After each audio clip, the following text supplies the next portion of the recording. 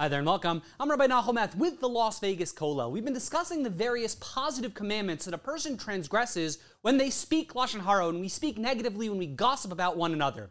The Chofetz Chaim points out, all of our discussions up until this point are in the scenario when the negative speech that we're saying over is true.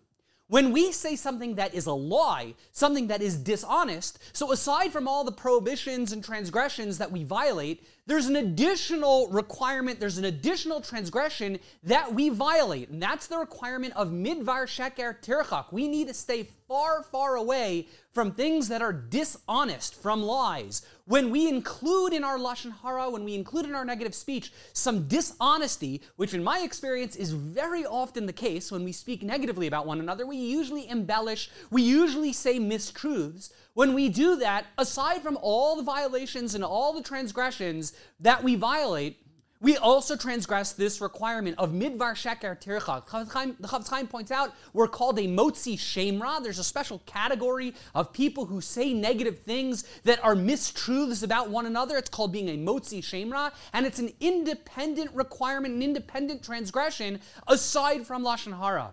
In my experience, as I've mentioned, so often when we speak Lashon Hara, we're usually embellishing. There is usually an exaggeration. There's very often some form of dishonesty that's added into our stories.